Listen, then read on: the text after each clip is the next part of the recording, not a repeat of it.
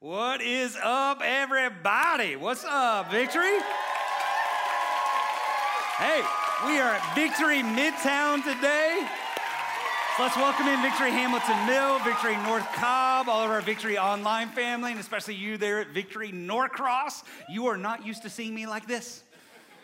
All right, but we're going to be back with you next week, though, okay? I'm excited about today. Hey, just a few weeks ago, Summer and I had the opportunity to go to the Four Seasons Resort in Scottsdale, Arizona. And just in case you're curious, we didn't pay for it. They were hosting some people to be able to come in. We ain't got that Four Seasons money. But if you've never been to the Four Seasons, let me be your tour guide just for a moment. At the Four Seasons, you immediately notice how nice everything is. Like it's so nice that you don't want to touch anything. You know what I'm saying? And so Summer and I, we walk in very vividly. I remember we walk into the breakfast area. It's all ornate and everything. And there's this thick cut maple bacon. Not scrambled eggs, scrambled egg whites. Exotic cheeses. Right? And you sit down and the waiters are bringing you coffees and lattes. And I'm like, you're the best. Oh, you're the best. Oh, no, I can't eat. Just a little bit more. But we noticed this, okay?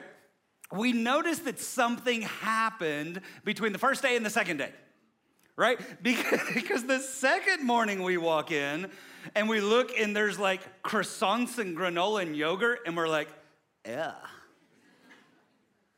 Am I in the Motel 6? Like, what is this garbage? Like, where are my scrambled egg whites? Right? And the waiters are coming by, and I'm like trying to talk around them. Like, come on, dude, just get out of the way, right? You know, like the first day, I'm like, oh, no, you're the best. Second day, I'm like, Jeeves, why is my towel not folded like a swan? Where is my Grey Poupon mustard? Where is my turn-down service with the little chocolate Jeeves? Where is the golf cart transportation for me and Mrs. Bowie to go to our special event? And I realized this, how quickly power can go to our head. Isn't that true? Is that not human nature? Right, that people don't have a good track record when it comes to handling power well, right? Like when think about it like this: when power and pride collide, it can turn toxic really fast, right? And so we notice this is everywhere. Like we're flying back, the TSA agents are treating everybody like idiots, right? Like we go to Chili's and the hostess is like on a power trip. And I'm like, this is the smallest amount of power I've ever seen go to somebody's head. Because people do not have a very good track record of handling power well. And it's to this reality that Jesus speaks squarely to in what we call the Sermon on the Mount, okay? Where he's setting out this blessed way of life. The Sermon on the Mount, Jesus goes right off Capernaum there around the Sea of Galilee, up the shore to this little hill, sits at the top, gives a 3-chapter sermon, Matthew 5, Matthew 6, Matthew 7, where basically what he lays out is, he summarizes it at the very end. He says, if you will actually live this way, if you'll do what I'm telling you to do, if you'll become who I'm calling you to become, that when all of life gets thrown at you, you'll actually still be found standing, right? And he begins the Sermon on the Mount there in Matthew 5 with what we call the Beatitudes. These are the 8 blessed are you when statements of Jesus. Blessed are you when. And so that word blessed, if you've been with us, we've been talking about it can be kind of like a tricky word. In the Greek, it's that word makarios, which means blessed, which means happy, which means fortunate. And it can be a tricky word because if we're not careful, we can think that all those words produce emotion. Right? And so sometimes we need to be reminded that you may not always feel blessed when you're living God's way, but the truth is you are blessed when you're living God's way.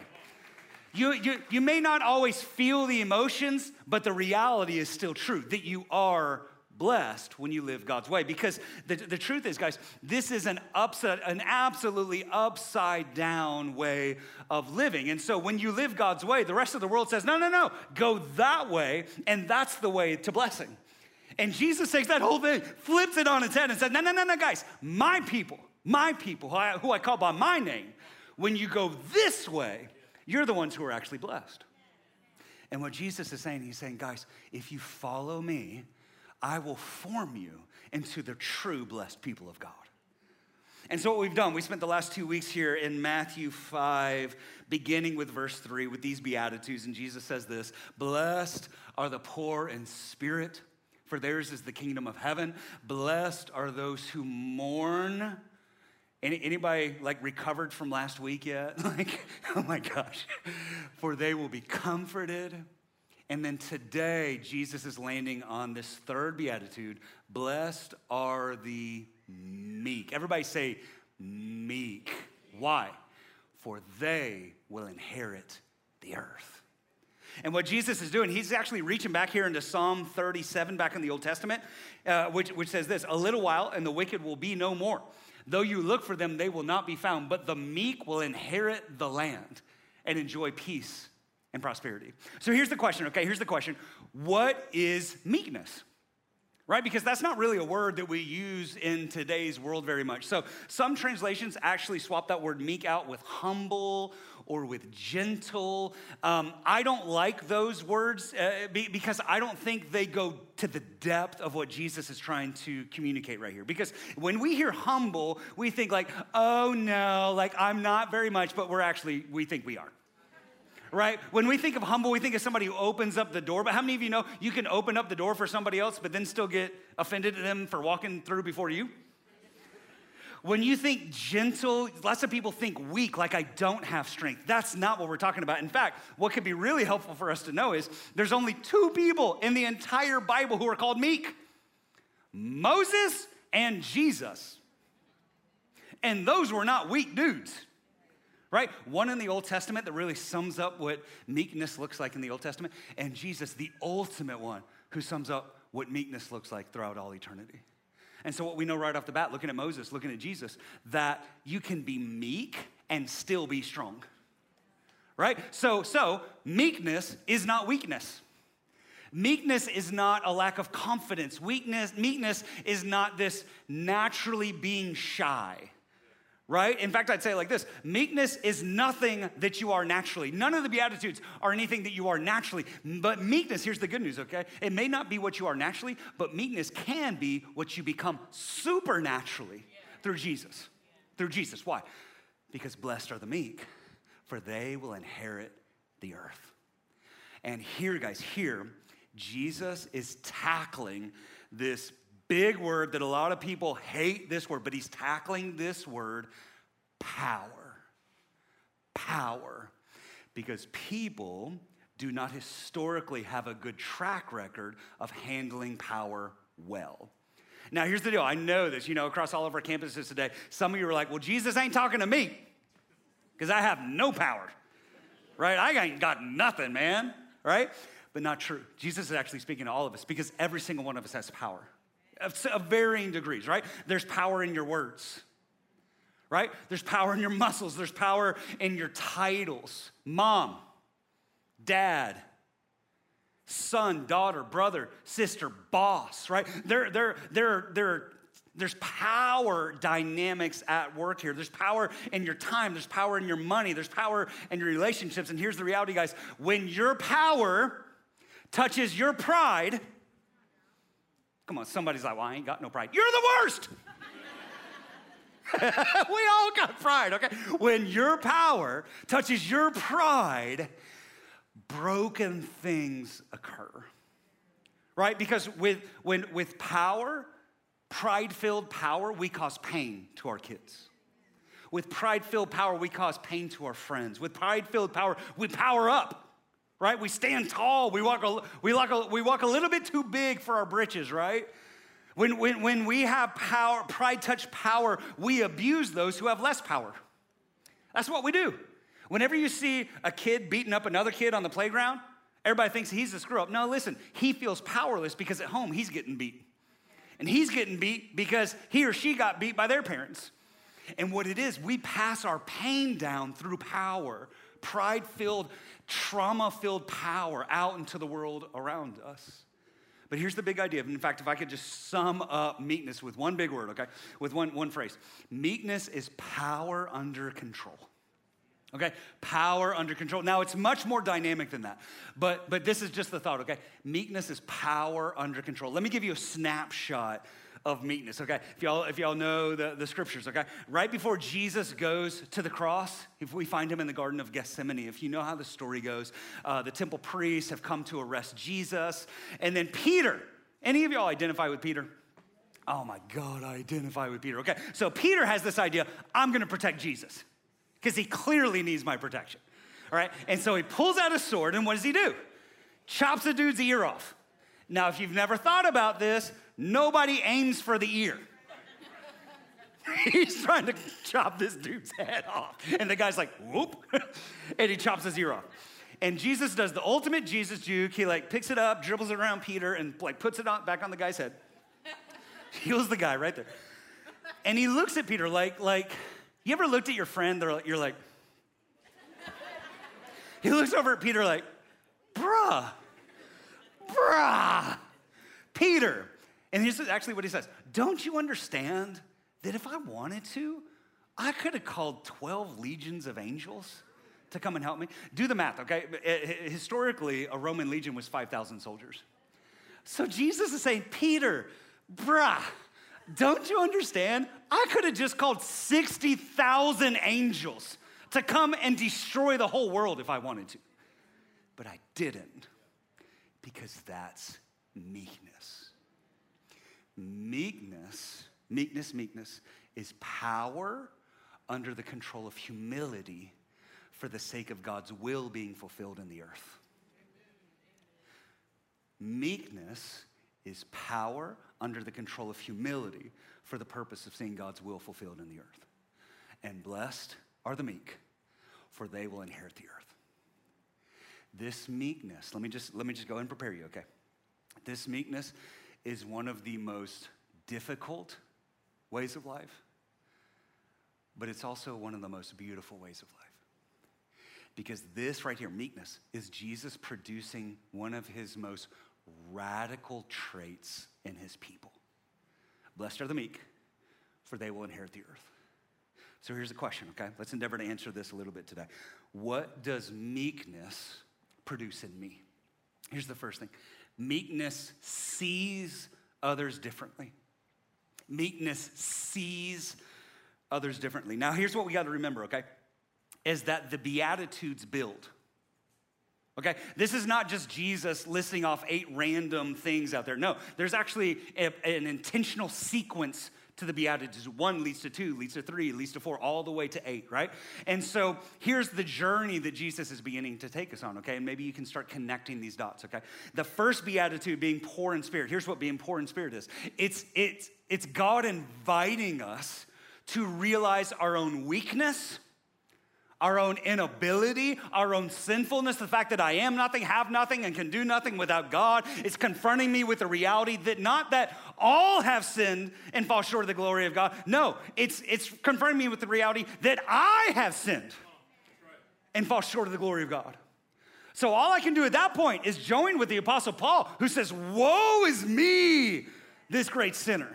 How wretched I am, which takes me into the second beatitude of mourning. Blessed are those who mourn, because now I'm not just seeing that I'm a sinner, I'm feeling that I'm a sinner, right? Now I'm actually facing those hurts and those pains and those wounds and the fragility and the mortality and the sinfulness and the sinful nature and the fact that even in the things that I want to do good, I'm so wicked I can't. And it breaks me, and I bring it before God and to say, God, there's so many things that have happened in my life and so many things that I've done. God, I need you. And in that place, the Holy Spirit comes and he brings comfort. And now we arrive at the third beatitude, where we can lift up our heads off of ourselves. Think about it like this. The first 2 beatitudes are me. Now what happens is, once I've been poor in spirit and I've mourned, now I can lift up my eyes off of myself onto others. And I'd say it like this, guys. If I deal with myself in the first 2 Beatitudes, now I'm ready to deal with others. Here's the problem, though. A lot of us, we do Bible roulette. We're like, that one. Blessed are the meek. I'll do that one. No, you won't. No, you won't. You can't do the third one until you do the first 2, and that's the problem. We have a culture right now, a Christian culture right now, listen, who's trying to deal with everybody else before they dealt with themselves. And this is the place where meekness is born. If I can look in the mirror in my own helplessness, at my own sin, at the evil that my hands and my heart and my words and my life have done, if then my heart has been broken and been brought low by who I am, by what I've done, by what's been done, and by what I long for, right? Then I will never look at another person the same way. I can't, guys. If I have stared at the depths of my own sin, if I have looked at the one who lives in unapproachable light, Jesus Christ, the name that is above every name, and then I look back at myself, and then I see the dissonance between the two. If I have said, God, I am a sinner in need of a Savior, and then these refreshing waves of grace pour over me, washing me as white as snow by the blood of Jesus. If then in that place, in my weeping and brokenness, if the Holy Spirit comes along beside me, and like a broken vase that's beyond repair, he puts it all back together again. There is now no room for me to look down on any person.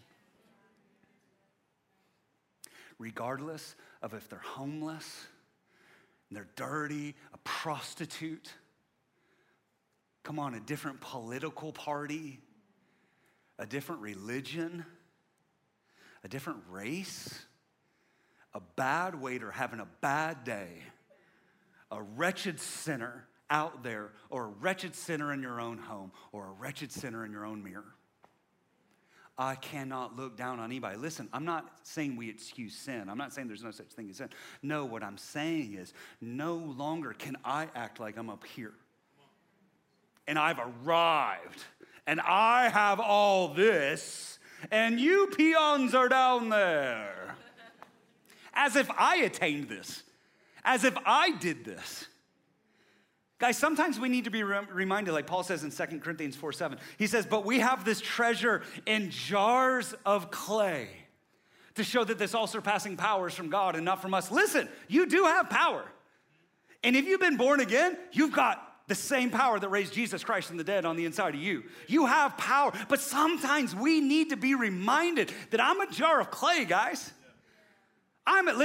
Don't believe your own press. Well, mama always said, yeah, she's your mama.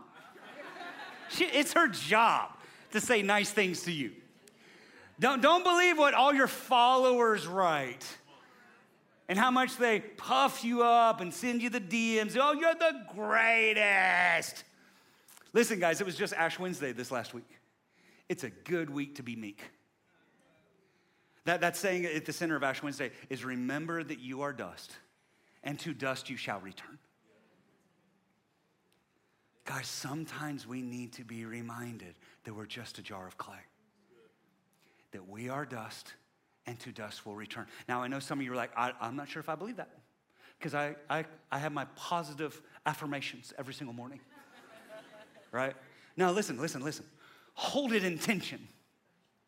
That's the beauty of Christianity. Hold it in tension. We're not denying who we are in and of ourselves, right? But I'm also not denying who I've become in Christ. Hold it in tension, right? Like, listen, guys, you are blessed and highly favored. You are seated with Christ in heavenly places. You're a co-heir with Christ. You can just look in the mirror and say, I'm a child of God, right? I'm seated with Christ in heavenly places. I'm a saint. I am blessed. I am chosen. I am loved. I am called. I am saved. I am washed. I am born again. But right over here, if Jesus hadn't done it, I'm dust. I'm dust. It's like David, I think it's Psalm 51, right? He said, Lord, if you remove your spirit from me tomorrow, and he'll never do it. But listen, if he did, you're dust. You're dust. And when I hold this intention, when I have pouring spirit in the morning, right? When I hold these truths, these realities in tension, now my heart opens up for people who aren't inside the kingdom. Now I actually begin to love my neighbor and have compassion on my neighbor. Guess what? Because they're just like me, but by the grace of God. And I'm just like them, but by the grace of God. Right? Now I don't stand at a distance and yell for those idiots on TV, get the speck out of their eye. Excuse me, let me move this 2x4 in mine. I can't sit back and judge. I can't act like I've attained it. Listen, you know who does that? Pharisees. Pharisees thought that, yeah, maybe there's some God's grace, but then I've been able to do it. Man, you ain't done jack. For real, for real. It's all him. I have not produced this in me. I have not arrived at this place. I did not die on a cross. I did not triumph over the enemy on the third day. I did not send the Holy Spirit down to empower my people. No, man, he did it all. So therefore, he's the one who gets the glory. Now it's my job to look with love and compassion out on this world and to realize that but by the grace of God, I'm just as lost as everybody else. So therefore, now I actually, instead of pushing back, now I lean in to the world around me because I know, man, you're this close. Because I used to be just like you. You're this close. You're this close. Blessed are the meek, for they will inherit the earth. And the first thing that does, it produces on the inside of me is now I begin to see people differently. And if I can get to that place to begin to see people differently, then I can move to the second reality, that I can begin to treat others differently. I begin to see people differently, and then meekness produces this truth in me of beginning to treat other people differently. Again, one example of meekness in the Old Testament, one in the New, that's all that's listed in the entire Bible. The Old is Moses. If you know the scriptures, right? Moses was a murderer. Y'all remember that little detail? Right? Like, here's what I love, the rawness of the Bible. Because again, if I'm writing the Bible, if this whole thing is like man-made, I'm leaving this mess out, man. Right? Like, one of the most assuring things to my soul is that they actually tell us the story of David having an affair. And, ooh, he sinned? Yes! Because there's only one Jesus. Sometimes we need to be reminded of that. Moses was a murderer. He sees this Egyptian soldier abusing a Hebrew person, right? And he doesn't know, he has all this anger, and he rises up, forms his anger into a weapon, and murders the man. And then he runs off into the desert. And in the desert, he meets God. And God changed him, and God made him meek, changed his whole life. And then you fast forward, right? Moses has led the people out, right? Through the Red Sea. They're wandering around in the wilderness. They get right to the promised land. Joshua and Caleb go in. They come back. They say, hey, guys, we can do it. All the Hebrew people are like, nope, kill those dudes. That's literally what happens in the story. And it's in this place of rebellion against God and rebellion against Moses. This occurrence happens right here in Numbers 14, verse 12. God says this, Moses, I'm about to kill these suckers. That's what he says. But Moses, I'm going to make you into a nation greater and stronger than they. And Moses said to the Lord, against all expectation, God, in accordance with your great love, forgive the sin of these people, just as you have pardoned them from the time they left Egypt until now. Guys, just pause real quick. Can we just be people just for a second? Not church people. Can we just be people? All right. If there were people who hated you and hated God, and we're a constant thorn in your side, and God said, hey man, I'm about to come kill them all, you'd be like, all right, bet. Crispy or grilled? You gonna burn them? You gonna burn them? You gonna send a big rock to squish them, make pancakes? Like what? Come on, God, have your way. Have your way. There they are. They're actually right over there. Right over there. I'll make it easy for you. But I want you to notice what happened. God transformed Moses from a murderer into an intercessor. In fact, I'd say it like this. The difference between a murderer and an intercessor is meekness. Both have power. Both have anger. The question is, what is going to color your anger? What are you going to do with your anger?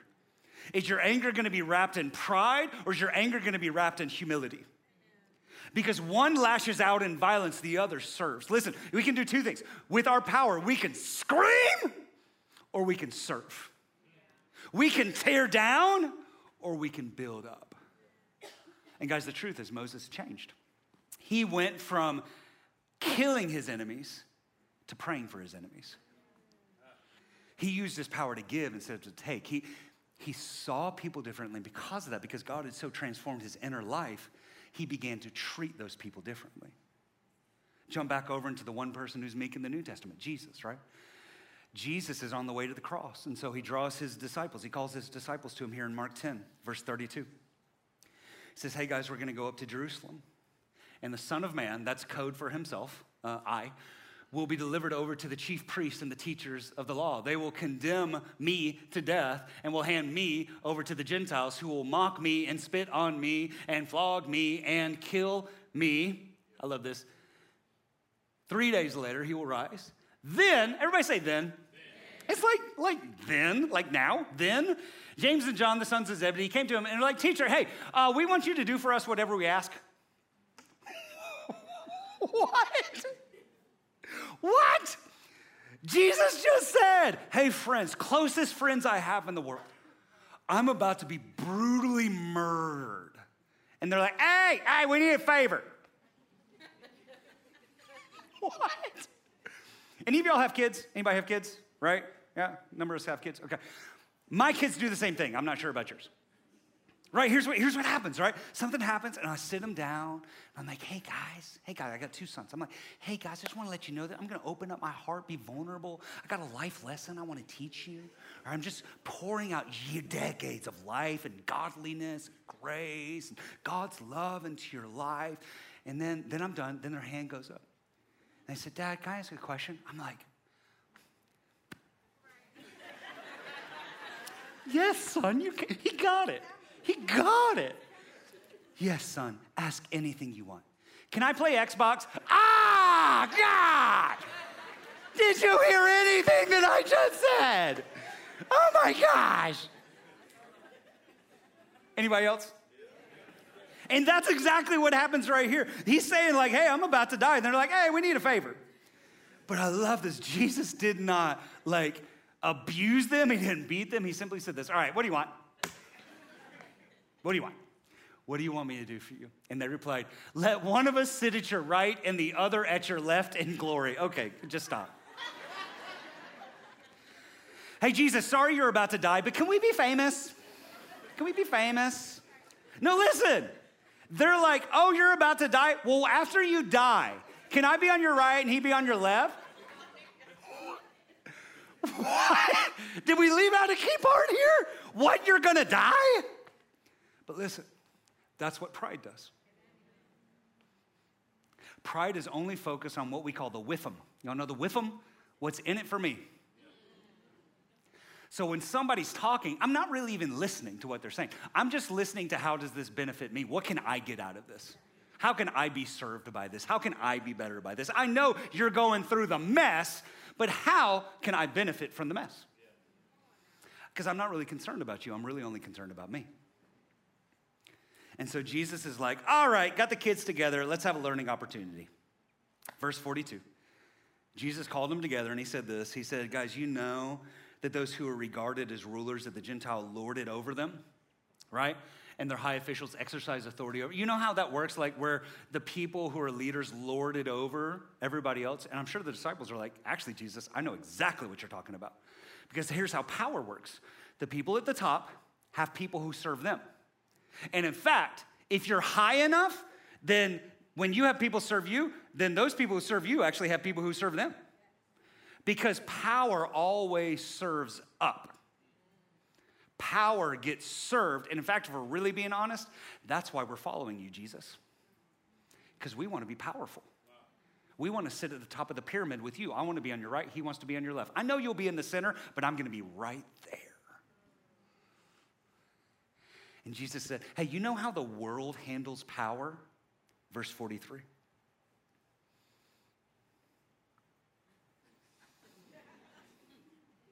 Not so with you. Not so with you.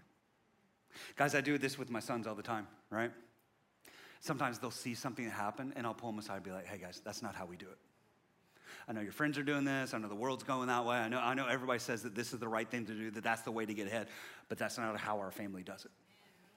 And this right here is Jesus pulling his family aside and saying, guys, that's not how we do it. You've seen this example your whole life of how to get ahead, how to be powerful, how to get the earth. Not so with you. And what he's really saying is, guys, listen, fast forward just a little bit of time, right? I'm about to die. I'm about to ascend into heaven. And guess what? I'm about to send the Holy Spirit. You ain't seen power yet. You better wait until Acts 1:8 turns into Acts 2. The Holy Spirit comes. You're about to get the same power that's about to raise me from the grave. It's about to live on the inside of you. The things that you've seen me do in the last 3 years, you're about to be able to do. But listen, when you guys are preaching, and thousands of people are getting saved, and the church is exploding, and Peter, you're walking, and your shadow's healing people, and everybody's saying, wow, you're so successful. Wow, how can I serve you? Oh, wow, you're so great. He says, don't let it go to your head. Don't lord it over them. Not so with you. Not so with you. Not so with you. The world tries to accumulate power up. Jesus is saying, my people distribute the power down. Use your power not to get more power. Use your power to serve. Because the meek have a power that's throttled by humility for the glory of God in the earth that they use to serve. And the truth is that something as simple as this has been so lost on the church, right? Like, listen, I'm not pointing fingers, but you walk into some churches and they got like the thrones on the stage. I just need you to remember who's important. Hey, everybody, we need to pause. Prophetess is going to come up here and give a word.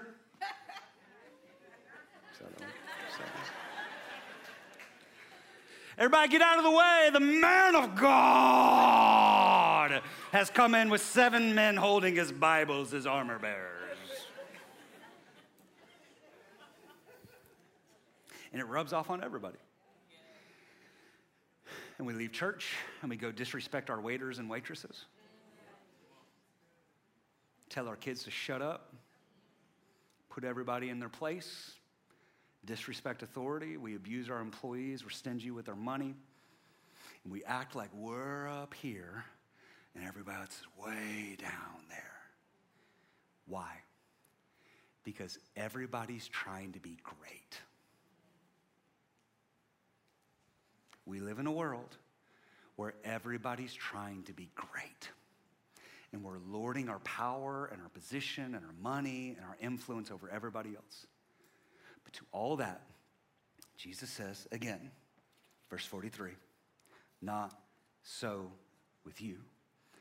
Instead, whoever wants to become great, everybody say great. Great among you must be your servant. And whoever wants to be first must be slave of all. For even the Son of Man did not come to be served, but to serve and to give his life as a ransom for many. Guys, here's what I figure. If Jesus didn't come to be served, I'm not here to be served either. And that right there is what meekness looks like. Power under the control of humility. Here's what I want you to notice real quickly. He says, whoever wants to be great, right? I want you to notice this.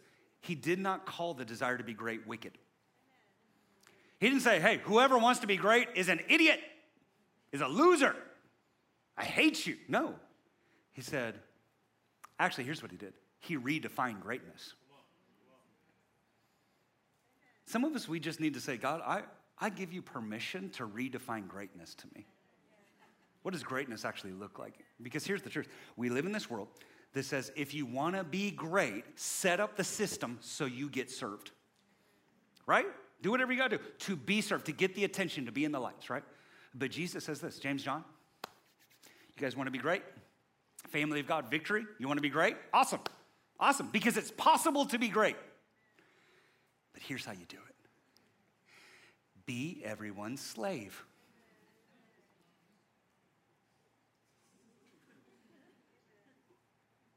That's the last thing I thought Jesus was going to say. No. If you want to be great, be meek. Greatness in heaven is measured in units of meekness. Philippians 2. Verse 3, do nothing out of selfish ambition or vain conceit. Rather, in humility, value others above yourselves. Not looking to your own interest, but each of you to the interest of the others. And your relationships with one another have the same mindset as Christ Jesus. In other words, think about people differently, which then will produce in you the ability to relate to them differently and treat them differently. Who, being in very nature God, did not consider equality with God something to be used to his own advantage, but rather he made himself nothing by taking the very nature of a servant, being made in human likeness, and being found in appearance as a man. He humbled himself by becoming obedient to death, even death on a cross. Guys, greatness in the world is measured by how many people serve you, but Jesus looks at his family and says, not so with you. Not so with you. Because the greatest in heaven is the greatest servant. Guys, write it down, make it part of your life. If you want to go high in heaven, you have to go low on earth. And that never gets an amen. It doesn't. Because it hurts.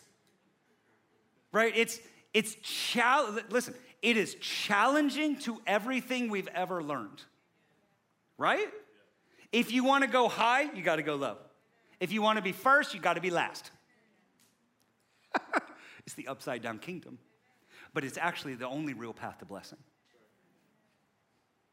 And guys, before God got a hold of me, I saw everybody, listen, this is what pride does. I saw everybody basically as tools to be used to make me higher, make my life better. Come on, you driving down the interstate, those aren't people, they're inconveniences. In traffic, you're like, I hate all these guys. Somebody better be dead up there. It hurts because it's true. Right? Like before Christ, right? All we have is pride. But now what I'm challenged to do is to not think about how I can use everybody to build me up. Now I'm actually challenged to say, God, how can I use everything that I have? Any power, any words, any money, any time, everything I have to serve you guys. To serve you, to serve the world around me, right? To serve my family, to be generous. So that we can flip this pyramid upside down. And the first become last, and the last become first. And the greatest are the least, and the least are the greatest. And the ones who go the highest are the ones who go the lowest. To pour my life out, not just to see people different, but then to treat them different for the glory of God. So what does meekness produce inside me? I have to see people different. I begin to treat people different. And the third thing is,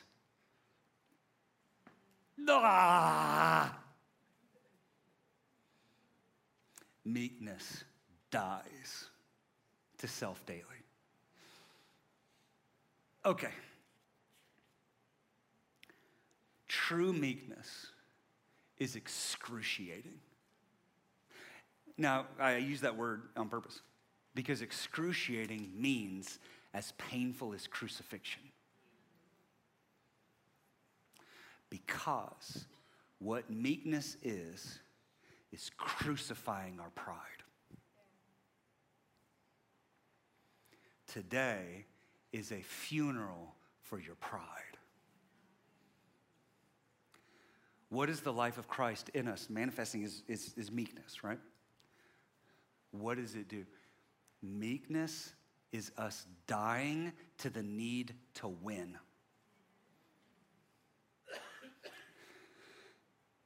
Come on, guys. We all do it. Even if you're wrong. We try and win the argument. Right? Why? Pride. Pride. You're like, I know I'm wrong, but I think I could still win. Why? Pride. Meekness is dying to the need to impress people. Come on, come on, guys. This is what we do, right? We take the selfie because we're thinking about, like 4 p.m., this is about to hit Insta and it's going to explode. Right? We're taking the selfie and we look, no, right? And we change the lighting, we do, no, right? And I put 6 filters on and I send it to my friend who knows Photoshop, right? So he can shrink the right parts, make the other parts a little bit bigger. Come on, we post it. And then we lie on our resume. And you're in trouble if you get that job, by the way. We tell stories that aren't true. Right? Or we exaggerate details. Why? Pride. Pride. Well, everybody does it. Pride. Meekness is dying to the need to promote myself. Come on, this is the culture that we live in, right? I'm going to post this. I got to check every 30 minutes about my follower base. All right, how can I boost my post? How can I boost this? How can I get more views? How can I get more of this? How can I get more clicks? How can I get more likes? How can I get more of me? How can I make myself feel bigger? Why?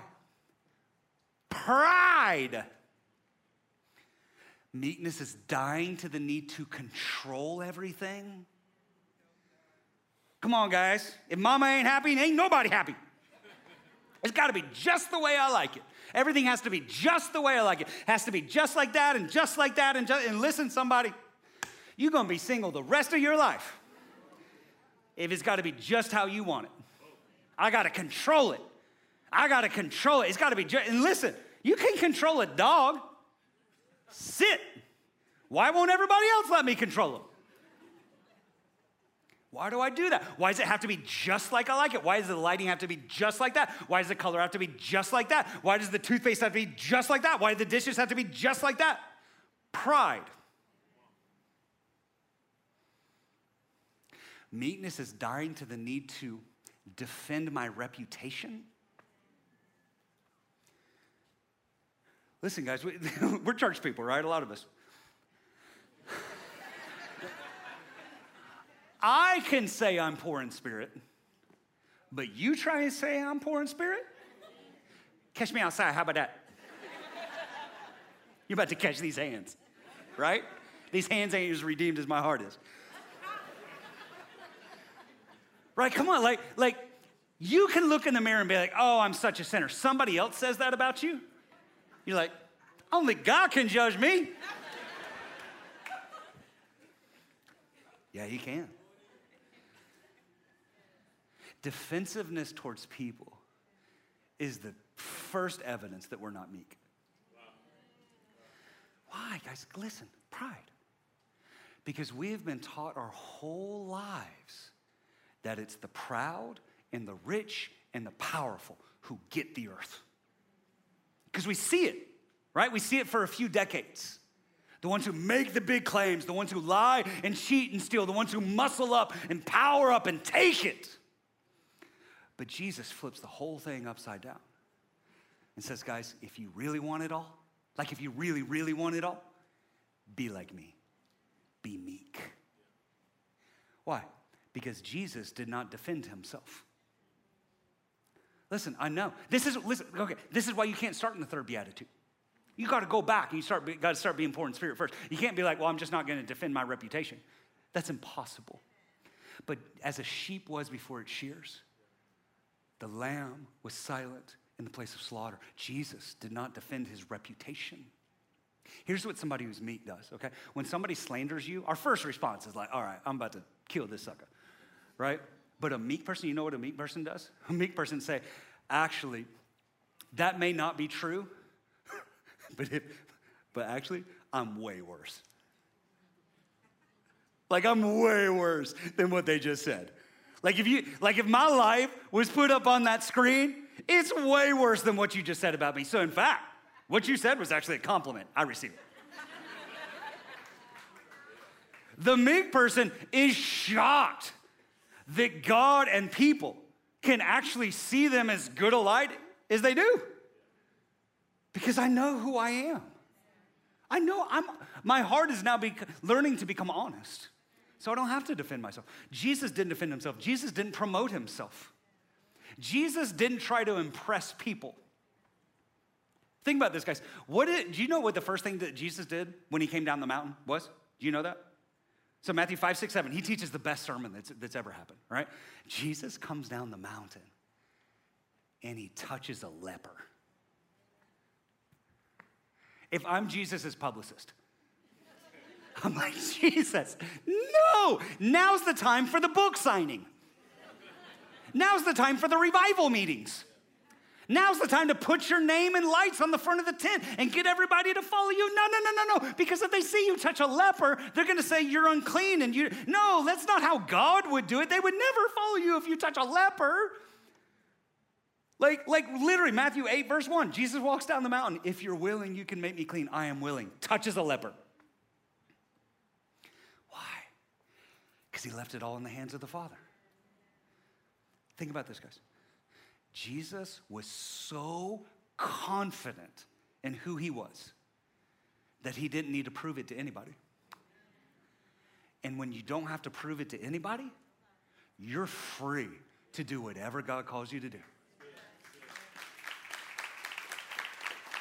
Guys, the greatest freedom you could ever experience is the freedom to follow God, the freedom to have nothing to prove, the freedom of being fully satisfied in God and in his work in your life. Because when I have nothing to prove, now I can do whatever I need to do. Because I want you to like me, but I don't need you to like me. I'm confident in who I am. My heart's honest before the Lord. Listen, I'm not talking about myself. I'm saying I'm climbing this mountain with you guys.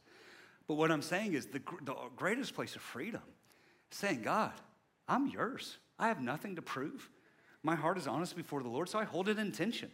Yeah, I know I'm wicked. I know I'm broken. I know I'm a sinner, but I also know I'm a saint. I also know I'm seated with Christ in heavenly places. I also know I have resurrection power in my life. And in that sense, listen, I already have it all. I already have it all. I have no lack. Paul says this, 2 Corinthians chapter 6. He says, as servants of God, we commend ourselves in every way in great endurance and troubles and hardships and distresses through glory and dishonor. Now listen, this is when you start getting into meek territory right here. Through glory and dishonor, bad report and good report, genuine, yet regarded as impostors. Lied about, right? Known, yet regarded as unknown, mistreated. Dying, and yet we live on. Beaten, and yet not killed. Sorrowful, yet always rejoicing. Yet making many rich. Poor, yet making many rich. Having nothing, and yet possessing everything. Doesn't that resonate with your soul? Come on, if you're born again today, doesn't that resonate with your soul? On one hand, it's like I have nothing compared to what the world says is success. But on the other hand, I have everything. Blessed are the meek, for they will inherit the earth. So in a sense, the meek already have the whole world today. Because I have nothing to prove. But listen, Jesus is also speaking to people here who are literally oppressed by the Romans. So listen, you today may say, I feel pressed down by a system that's invisible. I feel like I can't get a bank loan. I feel like I can never pay off debt. I feel like I have no power. I feel like I have no this, I have no that, I have no that. I look around and I see the wicked prospering. I see the ones who lie and cheat and steal and muscle up. I feel like they're the ones in control. And what Jesus does, here's what he says. He says, yeah, they are in control. For about a day. For about an hour. But listen, in the new heavens and the new earth, you get it all. You get it all. So don't judge your blessedness based on an hour of life. Because in all eternity, you get it all. you get it all. And John Stott says this. I love this. It's so simple. He says 50 billion trillion years into eternity, God's people will still be rejoicing that this beatitude is literally true. It's all yours. The whole earth is yours. You are co-heirs with Christ. It's all yours. It's all yours. However, it comes with a cost. We stop fighting for it today. If God wants to give you power, if God wants to give you promotion, God wants to give you there today, that's awesome. But listen, I'm not clamoring for it anymore. I'm not trying to get to the top of the pyramid for myself anymore. I'm not demanding my rights and demanding that I'm right. I'm trusting God and endeavoring to live like Jesus. I'm becoming poor in spirit. I'm mourning. Then I'm picking up my head to see and engage this world differently, because that's what meekness is. And to those who have allowed the life of Christ to so permeate their soul, to so transform them away from the old man that they used to be, who have become meek, seeing people differently, treating people differently, and dying to self daily. Heaven sees all that and says, since you didn't clamor for it today, since your power is actually throttled by humility today, congratulations.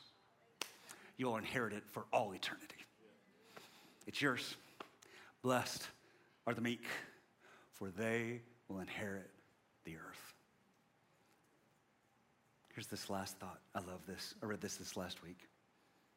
R.T. Kendall says, it is painful to be meek, to be tamed, controlled, utterly out of the picture. It is not natural to be like this, but it is a sign that God somehow managed to get in. So here's what we need to do. We need to give God an opportunity to get in. Come on, across all of our campuses today, let's bow our heads. Let's bow our heads. Let's press in. Oh, God. This hurts. This hurts. In fact, my soul this whole week is like been caught in this tension, right? Like this tension of joy, of knowing everlasting life, this tension of joy of knowing that I'm smiled on by God, yet also holding an intention where it's like this death that's happening on the inside of me. I don't know, some of you may be feeling that. It's this heaviness. And here's what that is. It's a funeral for pride. It's pride, the old, what Scripture would call the old man, that dead part of you. Oh, it's like that old shell is starting to come off. But it hurts because almost in essence, it disagrees with everything you've been taught your whole life in this world. That the way up is not really the way up is the way down. And through going down, you actually go up. It's this beautiful upside down kingdom. And so, God, we say this. We want to live blessed. But we know that the blessing of God, the real, deep, true, everlasting, permanent blessing of God looks different than what this world calls blessed. And so we need to step into this place of being meek. But here's what I know. We can't be meek unless we first mourn, and we can't mourn unless we've acknowledged being poor in spirit. Saying that God, without God, I am nothing, have nothing, can do nothing. I'm a sinner in need of a Savior. But the good news is today, guys, the Savior has come, and His name is Jesus. And so today, right now in this moment, across all of our campuses, some of us, we just need to acknowledge that we are poor in spirit and that we need Jesus Christ to save us. And so today we're putting our faith in Him as our Savior, not ourselves as our Savior. So right now, if that's you, if today you need to say, hey, I'm putting my faith in Jesus. Just before God, we just want you to slip your hand up across all of our campuses. Come on, slip your hand up. Yeah. That's a lot of us. That's good. You can put your hands down. Here's what we're going to do. We're going to pray.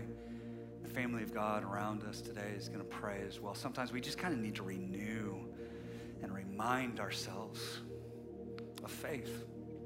So right now, let's pray like this. You can repeat after me. Say, Jesus, today I confess I'm prideful. I'm not strong. I'm broken, and I need a Savior. Thank you that you're the Savior. So right now, I repent of my sin, the things I run to for comfort, and all the darkness. I turn from it, and I turn to Jesus. And right now, I confess Jesus Christ is my Lord, is my King, is my Savior. And through faith in Christ, I am forgiven, I am free. Because He's alive, I can walk in newness of life. And today, God is my Father through faith in Jesus. And I'll live for you the rest of my life. In Jesus' name. Now let's do this, guys. So just, if you're able, why don't we stretch up our hands? This is just surrender, okay? What would it look like for you to take a posture of surrender? Let's just do this today across all of our campuses, okay? God, here's our prayer. Here's our prayer. Take me, shape me, mold me, and make me like Jesus. God, I must decrease so that you can increase. Less of me, more of you. And today, God, I hold a funeral service for my pride. And it's not as if I'm never gonna have to deal with this again, but right now before the Lord, God, I have been crucified with Christ. God, today, we die to pride. We die to our reputation. We die to the need to be right. We die to the need to hold our titles above other people, to defend myself, to possess everything, to control everything. So that now, God, we can actually use whatever power you've given us to serve, to lift up, to empower, to be generous, to give away, to love, to be others focused. Not to draw people to us, but God, to draw people to Christ Jesus. And God, I pray that we would live so differently, meekly out in this world, so that others would see our good deeds and glorify our Father in heaven. And we pray this all in the matchless name of Jesus, for your name, for your fame, and for your glory. Let your kingdom come and your will be done here on this earth through your people as it is in heaven. And everybody said, amen, amen. Come on, let's celebrate everybody who just came to faith in Jesus today. God bless you guys.